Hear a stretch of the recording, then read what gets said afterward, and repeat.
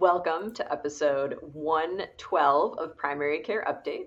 I'm Kate Rowland, a family physician and associate professor at Rush University. Hi, I'm Dr. Gary Ferencik, a professor of medicine at Michigan State University.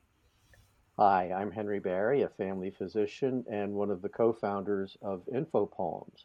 On this day in history, 1928, guess what happened, folks? Revolutionary. Alexander Fleming discovered penicillin. Changed an awful lot, and it's related to at least one of our poems in just a little bit. Our colleague Mark Abel is in Ireland. He was attending a conference in Copenhagen, and his wife is attending a conference in Dublin. And so he is now enjoying probably some adult beverages and some Irish delicacies. And I also want to put in a plug that next week, Gary and I, along with our colleague Heather Laird Fick, on October 7th, are speaking at an essential evidence course for the Michigan Academy of Family Physicians. It's both live and virtual. So if you are interested in participating, go to the Michigan Academy of Family Physicians website and check it out. On this podcast, we highlight patient-oriented evidence that matters, or POEMs. If you want all of the poems, subscribe to Essential Evidence, where you get a poem a day plus a great primary care reference with over 800 disease and symptom chapters and thousands of interactive decision support tools. Check it out at essentialevidenceplus.com.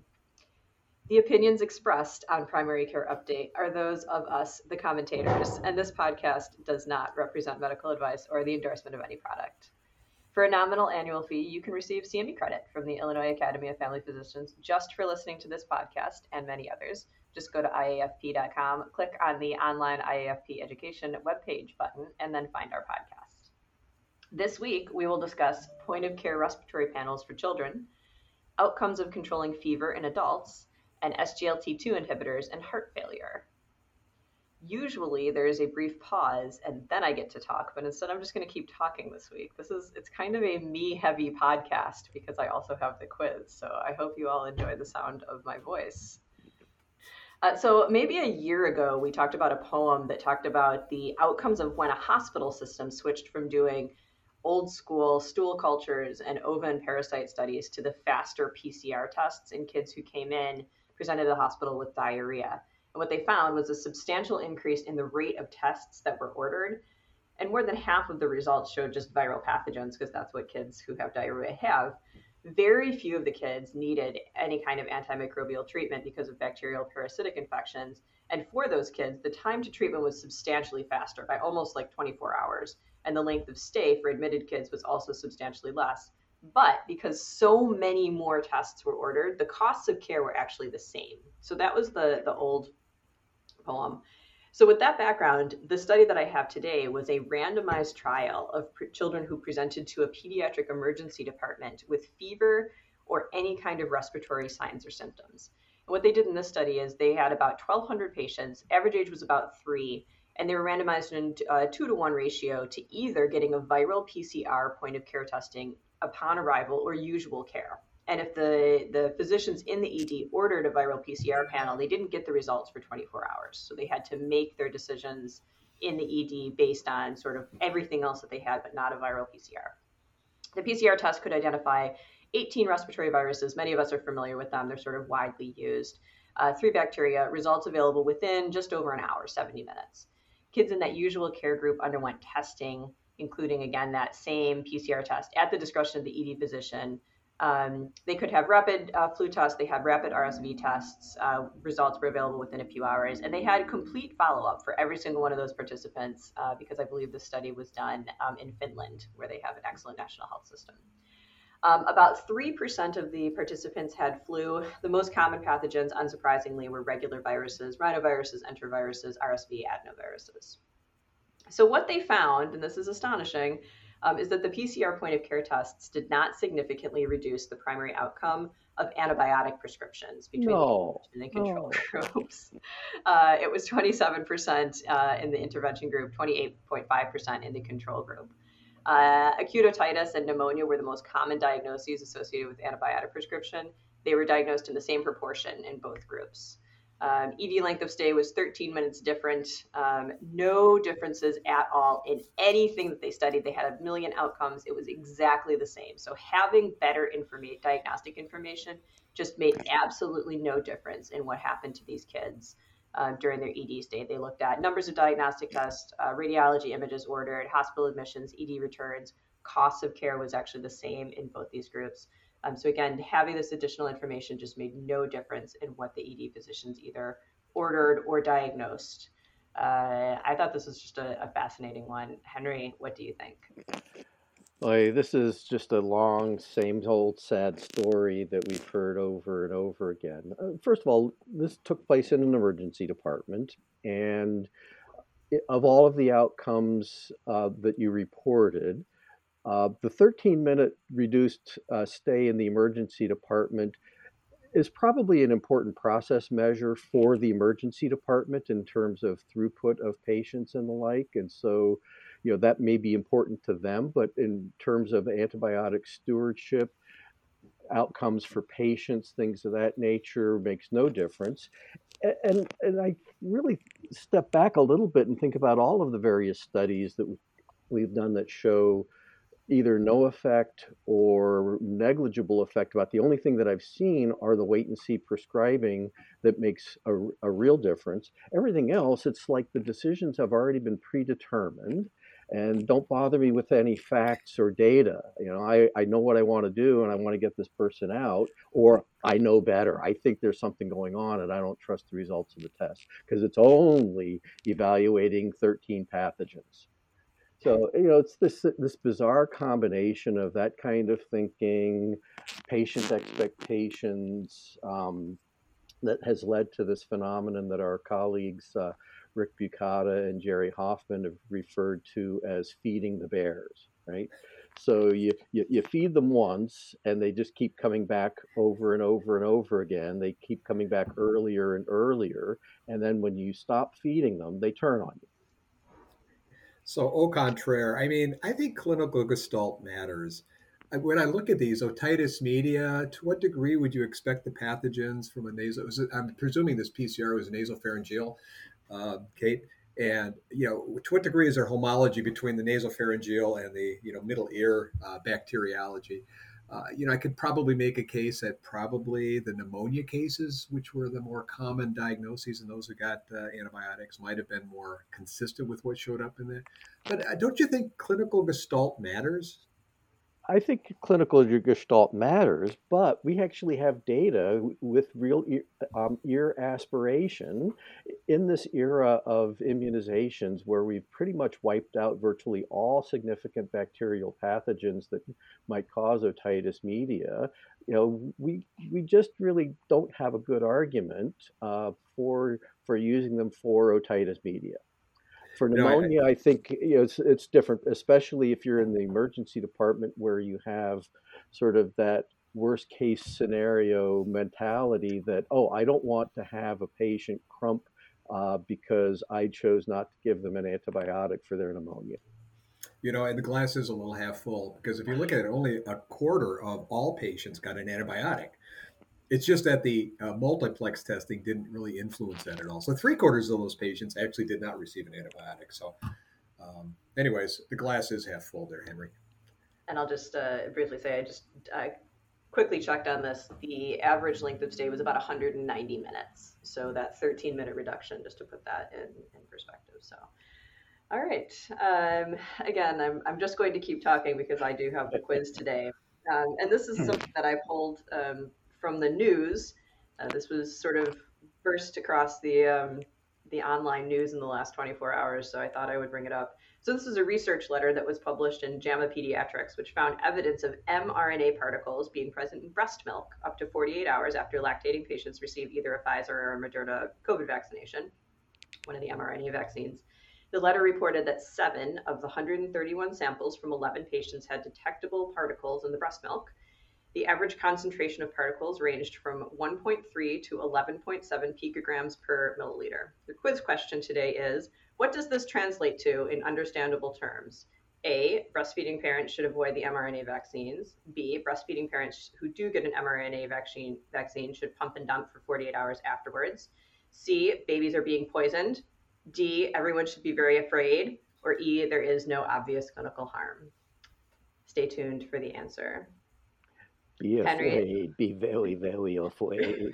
we're always worried about baby poison, no matter what the. But Henry, tell us about treating fevers in adults. So thank you, Kate. This paper by Holgerson and colleagues was published in BMJ earlier this year, and it asks the question as to whether treating fever in adults affects mortality, adverse effects, or quality of life. Now, the authors say that they searched, quote, all relevant database. This was their words. When you look, they actually looked at a reasonable number of databases. There were 5 of them and clinical trials registries. And they were looking for randomized trials that compared treatment of fever for any cause against no treatment. And the studies that they found, there were 42 of them with just over 5,000 adults, looked at a variety of antipyretics as well as physical cooling methods. And the studies included ambulatory patients, hospitalized patients, and critically ill adults. And they may have had fever from infection, but also potentially from other causes. Now, when they stepped back and they looked at the risk of bias of the studies, none of the studies were at low risk of bias. Okay, so generally speaking, when we see studies that are at moderate or high risk of bias, they tend to make the interventions look more effective than perhaps they really are.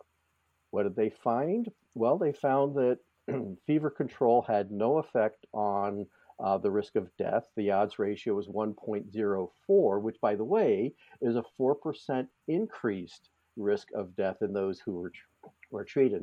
And you can't argue that that's because of channeling effects or selection, because these were randomized trials. But that was not statistically significant. By the way, there was also no risk of serious adverse events. And they also didn't see any real difference in the rate of non-serious events. Now, the other data were really quite robust and homogeneous. Now, this non-serious event was actually quite variable. The I-squared was 67%. So bottom line was that, oh, by the way, the authors did not report on cure. Okay, it was just those outcomes that they were looking at. So bottom line, it doesn't look like treating symptomatic fever affects mortality or serious adverse events, and probably nothing really important. More importantly, that we, meaning the healthcare industry and big pharma, we've been very effective in creating a new disease that I call fever phobia, that has resulted in many visits to offices, urgent cares, and emergency rooms, as well as lots of missed work and both direct and indirect expenditures due to the pursuit of both the cause and treatment and management of fever. So that doesn't mean that if you've got a person, especially a child or an adult, who is just physically uncomfortable with their fever, that's when you probably should be treating them with acetaminophen or low-dose NSAIDs. Kate, what do you think? Yeah, I think you've left off right where I was going to sort of ask a question, which is I can't actually tell if this study was looking at the risks or the harms of potentially treating a fever, because I certainly know, some folks who have a sense that like the fever may be beneficial, and that this certainly speaks against that. They're sort of saying like go ahead and treat the fever, or whether it was looking to see is it harmful to have especially a low grade fever, and it just that also seems to be sort of blown out of the water by this one, which is go ahead and treat the fever when they have it. There's no it's a pathologic finding, but it's also not, terribly pathologic on its own. Treat the underlying cause to the extent we can, but it's somewhat a pathologic but physiologic process. People have been having fevers for a long time, but we've also been, treating fevers since we figured out how to, strip the bark off trees and grind it into a tea. It's probably okay to. It's like a lot of things in medicine. I mean, in some ways, if the patient's uncomfortable, go ahead and do it, because I think this is actually reassuring that they weren't harmed by this. They didn't have worse outcomes. I think that's what I would take from this. All right. Gary, over to you. Alrighty. I'm sure these have been both in the medical literature, certainly, as well as in the more popular advertisement, you know, um, TV, etc. The SGLT2 inhibitors, and those, along with the GLP-1 agonists, which I think last month or 2 months ago we had a abstract on that, are some of the new that started out as being primarily new armamentarium, new pharmacotherapies for diabetes. What's happening now is with a lot of these studies, the um, researchers are starting to look for more robust and perhaps more, you know, different types of inclusion criteria. So this study asked the question: is treatment with SGLT2 inhibitors effective in decreasing hospitalization for patients with heart failure independent of diabetes? And I think that's kind of the new kind of way that a lot of these studies are going. This was published in the Annals of Internal Medicine by Zhao in 2022. It was a meta-analysis of 8 randomized controlled trials that enrolled about 15,000 patients who had heart failure, who were followed up for at least 6 months. And what they basically found was that those who were given the SGLT2 inhibitors versus placebo, remember these were randomized controlled trials, had fairly robust improvements in decreasing rates of hospitalization for heart failure. And again, they had some time limited or some time specific stats, but the basic stat is it decreased heart failure hospitalizations by about a third, up to about 2 years. Also decreased cardiovascular death by about 15% out at the end of 1 year or so. Interestingly, they didn't have an effect on all-cause mortality, and one of the outcomes for this particular analysis, they also looked at a renal outcome. They didn't find any specific effect on renal disease as well. They did note that, which is well known with these SGLT2 inhibitors, since they enhance glucose excretion, that there was a twofold increase in what they referred to as genital infections, without being more specific. So I think this is one of many either independent studies or an aggregate of studies, such as a meta-analysis such as this, that are really pointing to an enhanced use of these medications for specific illnesses and diseases independent of diabetes. I might add that the American Heart Association just this year updated their heart failure guidelines, and they now recommend SGLT2 inhibitors with a 1A recommendation, strong recommendation, high quality evidence in patients with heart failure for reduced ejection fraction, in addition to your traditional ANRIs, your ACEs, ARBs, beta blockers, and in appropriate patients, mineralocorticoid receptor antagonists as well. So not a big surprise. One of the things that was surprising to me in this study was that it did not seem to have, at least they couldn't find in this study, renal protective effect. But I'm going to tell you that the American Diabetes Association specifically make a very clear recommendation that the SGLT2 inhibitors decrease the risk of chronic kidney disease progression. So I don't know why there's a discrepancy there. Long story short, more good news, I guess, for the SGLT2 inhibitors. So I'm, more or less all the way on board with this. I think it is interesting that the more data that we seem to have, and I guess this isn't surprising, but the more data we seem to have, the sort of smaller some of the effects seem to be, or sort of the less impressive the SGLT2s seem to get. So, risk of hospitalization, I'll take it. It's certainly an outcome worth avoiding. But I give me those mortality, outcomes. That's what I really want to see. I want to see the mortality outcomes. I want to see those other, quality of life outcomes. And it is a little bit worrisome that, again, the more data we get, the less robust some of those cardiovascular and mortality outcomes seem to get. And again, that's not uncommon. That is how it seems to get. But the problem is that it's hard to walk back those 1A recommendations, that once it sort of gets into the consciousness of the practitioners, it's just hard to walk those back. You get a generation of people who treat to a target of, an LDL target of 70, and it's hard to convince us that you don't have to do that anymore.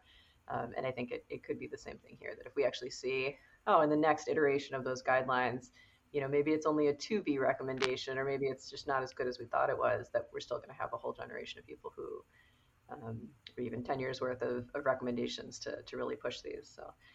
So we'll see. For the time being, it's certainly something that probably a lot of people, even if it's just people with diabetes, with heart failure, with reduced ejection fraction, even if it's strong evidence for those folks only, probably something worth knowing. Henry?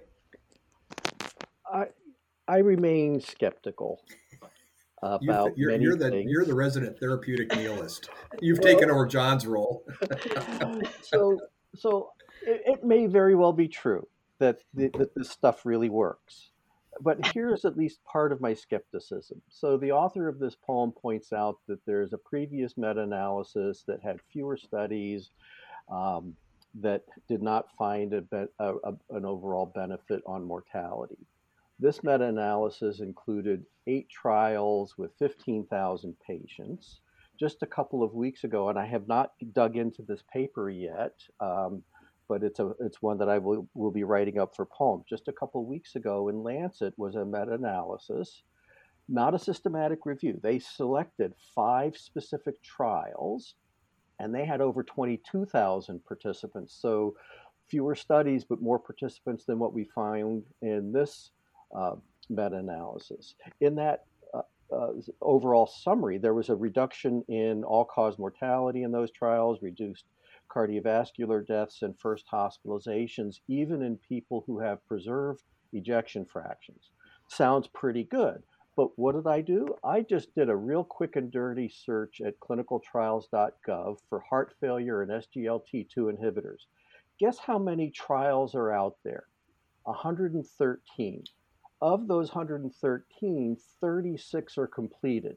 And yet we have these meta-analyses that only include 5 or 4 or 8 studies. So I think there's much more data that's out there. We don't know the full story yet. Sometimes I think I'd like to make a career out of doing meta-analyses without systematic reviews, because I feel like I could get rich like that. You can make those papers say whatever you want them to. It's all about what you include. All right. Interesting one. I think we're going to keep talking about these SGLT2 inhibitors. I think we have not written the bottom line on those just yet. All right. Time for the answer to the quiz. So briefly, the question was about a recent article showing that it's actually a research letter, not a full article, showing low quantities, concentrations of particles of mRNA after vaccination with an mRNA containing COVID vaccine in patients who are lactating. And the question is, what does this translate to in understandable terms? Should breastfeeding parents avoid getting mRNA vaccines? Should breastfeeding parents pump and dump after doing so? Are babies being poisoned? Should everybody be very afraid? Or is it not clear if there's clinical harm being done? So first and foremost, it is clear that vaccination does produce antibodies that are transmitted to breastfed infants, which is protective in babies who are too young to be vaccinated. So that is one clear public health benefit of receiving an mRNA vaccine while lactating. This study showed an occasional, so again, 7 of 131 samples, occasional low level of transmission of mRNA particles. And it's important to remember that mRNA is notoriously unstable. That was one of the issues of the science of the mRNA vaccine. They're also tiny. They're about 60 nanometers big, and a picogram is 1/trillionth of a gram. And my husband, who is a particle physicist, was actually fact-checking me. He said that was a quadrillionth of a gram. So somebody can Google that quickly for me. And either way, they're very, very small. So the concentration of 11 picograms per milliliter is 11 trillionths or quadrillionths of a gram per milliliter. And I struggled to convert this to anything understandable because our brains don't do things that small. We don't really even do the metric system, let's be honest, unless we're like Canadian. Mark's not here this week. But it boils down to, we worked this out, my husband and I did, something approximately the mass of a mosquito in an Olympic-sized swimming pool. This is what we do on our evenings alone together. Exciting evenings. You have no idea. So even if this was something highly pathogenic, which mRNA isn't, it's hard to conclude clinical relevance from these results. And that actually is what the authors of this research letter concluded. They could not draw any conclusions about either the pathogenicity or the immunogenicity of those particles. And then finally, it's important to note, these were in the breast milk, so the only exposure would potentially be something that an infant would be swallowing, and then potentially would immediately be broken down. So the same authors actually found the opposite results in a letter published a couple of months ago.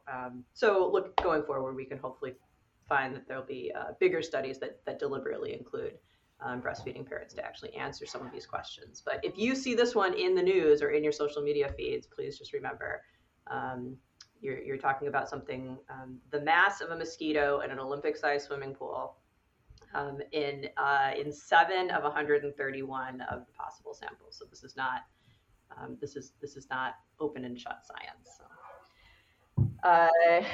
I didn't have an art and literary recommendation planned, but essentially everything I know about mRNA vaccines, I learned from a book called Long Shot, which was about the making of the mRNA vaccines.